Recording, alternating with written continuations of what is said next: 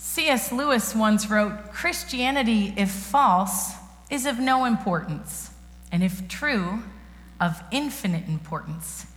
The only thing it cannot be is moderately important."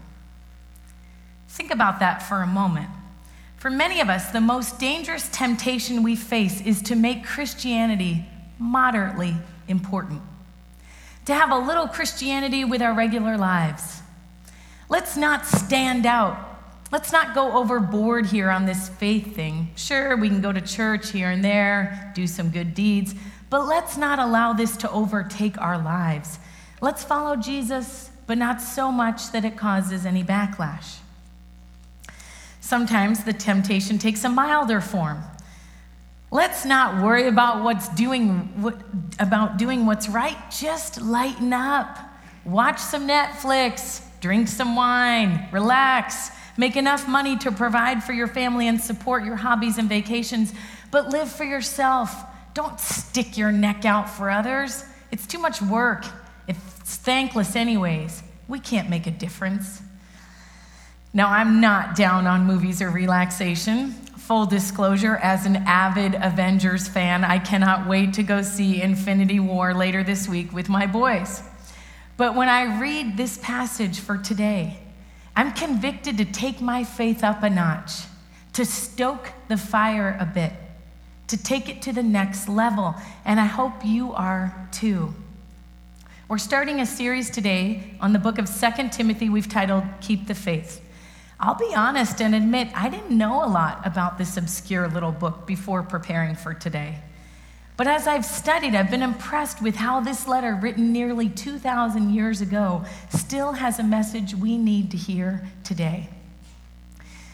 Before we get to our passage for today, I want to spend several minutes giving some background to the letter, because I think it will help us in the next 8 weeks of our series. To get at the context for this letter, I'm synthesizing both materials we learned from the entire letter of 2 Timothy and also from the account of Paul's missionary journeys told to us in the book of Acts. The letter begins with the standard greeting used in the first century: the author, Paul, the recipient, Timothy, and greetings. Let's start with the Apostle Paul. Paul has given nearly his entire life to spreading the news about Jesus Christ. He's traveled, preached, set up churches, and mentored all over modern-day Turkey. He's been beaten, captured, imprisoned, and each time let go, until now. We're told in chapter 1, verse 8, Paul's a prisoner and in chains in chapter 2, verse 9. But this is no minimum security prison like he had in Rome in Acts 28. This time, he's in a cold dungeon, thus 4:14's request to bring his cloak. That was off the beaten path. Thus he praises one friend because when he was in Rome, he searched for me, 1:17. According to chapter 4, verse 16, the first hearing of his trial did not go well, and he expects death is imminent. Chapter 4, verses 6-8. "For I am already being poured out like a drink offering, and my time for departure is near. I have fought the good fight. I've finished the race. I've kept the faith." And he's right. Tradition places Paul's execution around 67 AD in Rome under the Emperor Nero. Most likely what's happened is that after Acts chapter 28, when the book ends, Paul is released from prison only to embark on a fourth missionary journey. He's arrested again and imprisoned for 9 months, during which time he writes to Timothy, asking 3 times for him to visit. "Do your best to come to me quickly." Paul asks for Timothy to come visit for both practical and personal reasons. The practical reason is he needs some basic necessities. In the first century, prisoners were not provided for by the state. They relied on friends and family to provide food, water, clothing. It's clear from what Paul says in chapter 1, 15-18, that no one else is standing by him to help him except Onesiphorus, God bless him. He needs Timothy's support. But there's a personal reason too. He needs not only the physical necessities, he needs some emotional support too. He's lonely. I long to see you that I may be filled with joy, chapter 1, verse 4. And more importantly, facing imminent death, he wants to make sure Timothy knows he's Paul's successor. Paul's seeking to ensure a seamless transition plan here for church leadership. He has specific pieces of advice and encouragement he wants to give Timothy. He knows Timothy well, both his strengths and his vulnerabilities, and he tailors his final words of encouragement to him personally. And this is part of what makes the letter such an interesting read, Paul and Timothy's relationship. It's clear they have a deep friendship. Paul greets him in chapter 1, verse 2 as my dear son and my son whom I love elsewhere. According to chapter 1, verse 4, they had a tearful goodbye, and Paul longs to see him that he may be filled with joy. Elsewhere, Paul says of Timothy, I have no one else like him. He proved himself as a son with a father, and he has served with me in the work of the gospel. There are a number of reasons why Paul has no one like Timothy. For starters, we know from Acts 14, 6 and 7, Paul was instrumental in bringing Timothy to faith in Christ during his first visit to Timothy's hometown. Years later, when Paul returns in Acts 16, 1-3, Timothy's the rising star of faith in his hometown. Paul's impressed, and so he decides to take him with him on his next journey, and the rest is history. The two work closely together for the next 15 years, spreading the message of Jesus and starting churches. But it may be even more significant of a mentoring relationship given Timothy's own background. Acts 16, 1-3 describes Timothy, whose mother was Jewish and a believer, but whose father was a Greek. Timothy has one parent who is more interested in the Christian faith than the other. We don't know why, but it's clear from chapter 1, verse 5, that the legacy of Christian faith was passed down from Timothy's grandmother to his mother, not his father. But maybe there's some comfort in that for some of us here. Sure, it'd be nice if both parents modeled Christian faith for their children, but if they don't, that doesn't mean the kids are working with less. God can still use the influence of one or two family members to impact a child, and that was certainly the case with Timothy. Perhaps that is why Paul takes a special interest in Timothy, to serve as that spiritual role model for him he never had in his father. For whatever reason, the two form a deep friendship and bond.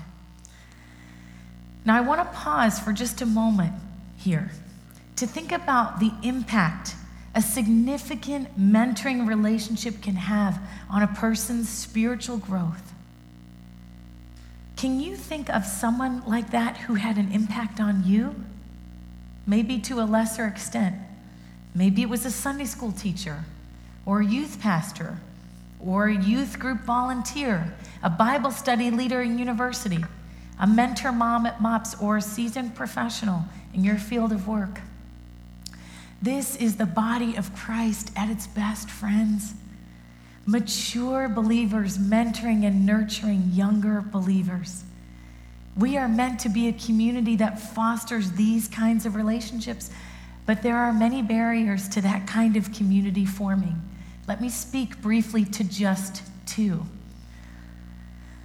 Those who are younger, and that could be teenagers, grad students, young professionals, or young families, are to have a posture of learning from those who are older. Now, this stands in direct opposition to our culture's emphasis on youthfulness and homogeneity. To be sure, there's something wonderful about connecting with people in the same age and stage as us, but we also deprive ourselves of an important perspective when we sideline those different decades from influencing us. Just because someone doesn't tweet doesn't mean they're obsolete. I worked hard on that. Yes, thank you. It was late. Just think what Timothy would have missed out on had he allowed Paul's receding hairline to dictate the depth of the relationship. Now, let me be very candid. We have some amazing, mature people in our congregation. I am unapologetically very biased about this. Many of our mature people are sharp, wise, gracious, and you might just want to get to know them. Ask them to breakfast before work, or spend a few minutes talking with them when you pick up your kids in the nursery. Many of them are serving there. And if you want to get connected to someone in a more ongoing mentoring relationship, let someone on our staff know. We'd be glad to try and connect you. Those who are more mature here, and that could be parents of teenagers, empty nesters, or retirees, are to have a posture of serving and blessing. This too is countercultural. Why waste your time helping others? You're retired. You've earned a break. Besides, they wouldn't want to hang out with you anyway. You're not hip enough or cool enough. Let me be very candid. First, we never retire from joining God in his work to build his kingdom. Do you see how many young people we have here? Some of them are Timothys, eager for someone to invest in them. Will you make time for them? And second, according to research from the Fuller Youth Institute, and this is good news for all of us, especially me, warm is the new cool. And by that, I mean people aren't looking for someone who is cool and hip. They want someone warm, someone who will listen to them, care for them, get to know them. Do you know how rare that is today? You offer that to someone regardless of their age, and your outdated jeans and shoes won't matter. If you want to invest in something bigger than yourself, talk with one of us on staff. We would love to see you flourish in that way. All of us, regardless of our age, need to look around this room and think about who we can learn from and who we can invest in. With that lengthy introduction aside, let's spend the remainder of our time looking at Paul's words in 2 Timothy 1, verses 6 to 14. For this reason, I remind you to fan into flame the gift of God which is in you through the laying on of my hands. For the Spirit God gave us does not make us timid, but gives us power, love, and self-discipline. So do not be ashamed of the testimony about our Lord or of me, his prisoner. Rather, join with me in suffering for the gospel by the power of God. He has saved us and called us to a holy life, not because of anything we've done, but because of his own purpose and grace. This grace was given to us in Christ Jesus before the beginning of time. But it has now been revealed through the appearing of our Savior, Christ Jesus, who has destroyed death and has brought life and immortality to life through the gospel. And of this gospel, I was appointed a herald and an apostle and a teacher. That is why I am suffering as I am. Yet this is no cause for shame, because I know whom I have believed. And I am convinced that he is able to guard what I have entrusted to him until that day. What you heard from me, keep as the pattern of sound teaching with faith and love in Christ Jesus. Guard the good deposit that was entrusted to you. Guard it with the help of the Holy Spirit who lives in us.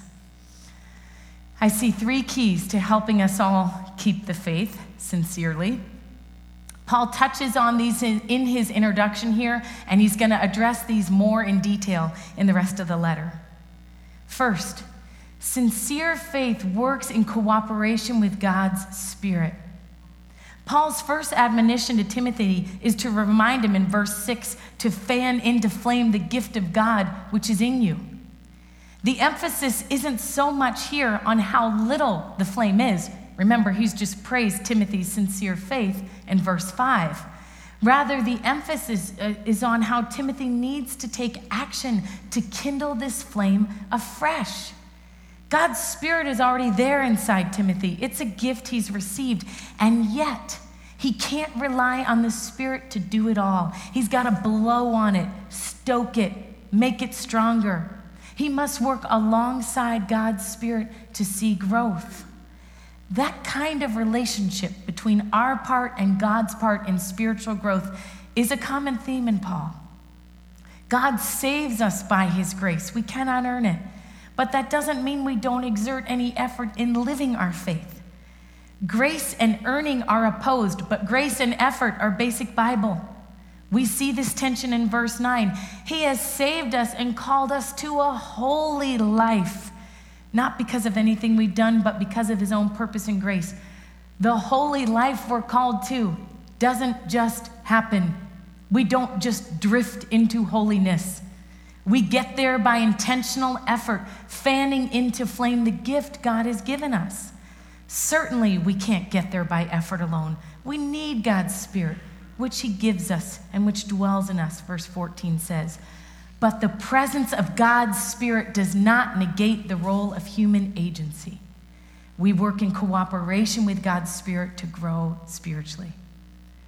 So it's worth asking ourselves this morning, which aspect am I underemphasizing right now? Am I focused only on what I'm doing and therefore unaware of the Spirit's presence with me? Or am I focused only on God's part, refusing to exert any effort or intentionality in seeking transformation in my life? When we combine God's Spirit and our effort, there will be results. Second, sincere faith endures opposition with hope. Enduring hardship is a big theme in this book, as we'll see in the coming weeks. And that makes sense. Paul's in prison, about to die, all because he shared the message of Jesus Christ. Look at verse 8. Do not be ashamed of the testimony about our Lord. Join with me in suffering for the gospel. That join with me in suffering means literally bearing evil treatment. Now, let me be real clear at the outset. Paul is not saying we're to enjoy suffering in general. Suffering in its general form, disease, death, natural disasters, according to Paul in Romans 8 and elsewhere, is the result of living in a fallen world, a world that is not the way it's supposed to be and won't be restored until Jesus returns and establishes his kingdom fully. In fact, the proper response to that kind of suffering is to groan inwardly as we wait eagerly. Romans 8:23. The kind of suffering Paul is talking about here is enduring for the sake of the gospel. It's suffering we experience from opposition for advancing God's cause. We're to be willing to experience the consequences of being committed wholeheartedly to him. For Timothy, that meant being willing to associate with a common criminal in a Roman dungeon. In ancient Near East culture of honor and shame, it would undoubtedly bring shame on Timothy to identify with Paul. Then, as now, there was a stigma around those imprisoned. But Paul urges Timothy, don't let that stop you from being faithful to me and God's gospel. Let your reputation take the hit. When I read this passage, I think of the lawn signs I see in this neighborhood. I know it sounds random. Let me explain. The power of the lawn sign is that it says, I'm in. I stand behind this. I am willing to be associated with this school or this candidate or this ethic. And the hope is that when your neighbors see your support of that particular organization, they too will be likely to consider it for themselves. This passage forces us to ask the question, are we willing, metaphorically speaking, to put up our lawn sign for Jesus, for our Christian faith? Where are we tempted to disassociate ourselves from him? Now, I'm not talking about distancing ourselves from those who may claim Christian faith and are not acting like it. I'm talking about being willing to let our faithfulness to Jesus Christ cost us something. Maybe it'll cost us time by serving others. Maybe it'll cost us money by generously giving to others. Maybe it'll cost our reputation at work or among friends. We don't need to go looking for opposition, friends. It'll come. And when it does, we can take it as a sign we've done something right. Sincere faith endures such opposition in hope. Third and finally, sincere faith roots itself in God's word. It's great to be all in and willing to sacrifice for a cause, but it had better be the right cause. And so, Paul gives this final command in verses 13 to 14. Guard the good deposit entrusted to you. Guard it with the help of the Spirit. We'll see in a few weeks that one of the challenges Timothy has were teachers who were twisting the gospel message. So this is particularly urgent for Timothy. But you know what? It is for us too. We swim in an ocean of values, priorities, advice, ways to orient our lives. Some of them are good. Many of them are either slightly at variance or completely opposite what God has laid out for us as the good way to live. But we're so accustomed to swimming in the water, we don't recognize it anymore. That's why we've got to come regularly to His Word and encounter its truths. It's why we devote a portion of our worship services to understanding what the Bible means for us. It's why we crack open the Bible in our growth group conversations. It's why we encourage individual, regular Bible reading here. Most of the time, we just need a slight course correction. A couple of degrees.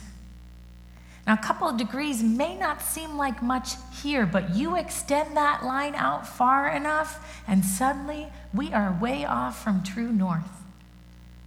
Whether it's on our morning commute, while exercising, or in some quiet time ourselves, let's commit afresh to finding ways to allow God's word to course correct us, even if just by a couple of degrees.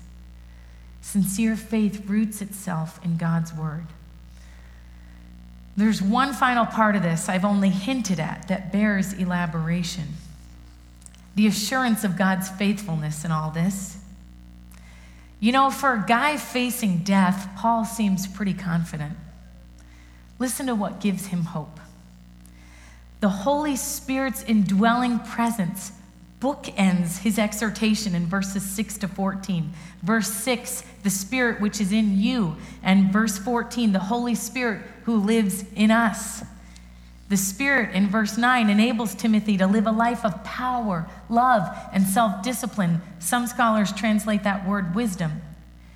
One commentator noted that when power gets divorced from love, it quickly becomes destructive and demonic.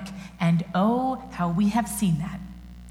But love without power is wishy-washy sentimentality. In other words, we need both power and love. Truth and grace. The call of the Christian is always both. We get in the fight for injustice, but we do so with love and wisdom. And if you think that sounds dangerous, you're right, which is exactly why we're to be prepared to endure opposition by the power of God, verse 7. And in case we've forgotten that power, he reminds us of it in verses 9 to 10. The power of the one who called us by his purpose and grace before the beginning of time. This river gets traced back long before you and I arrive on the scene, friends. No matter how much effort we put into it, this is God's project. He will see it through to the end. He will see it done. He is the ultimate guarantor of the gospel, not us. And nothing can stand in his way of that, not even death. Verse 10, Christ Jesus has destroyed death and brought life and immortality to light through the gospel. Staring in the face of death, of course, Paul knows the threat of death. Death is a constant reminder that we are not home yet, that Jesus has not yet fully established his kingdom here on earth. But because of Christ's resurrection, Paul can celebrate the certainty of death's destruction.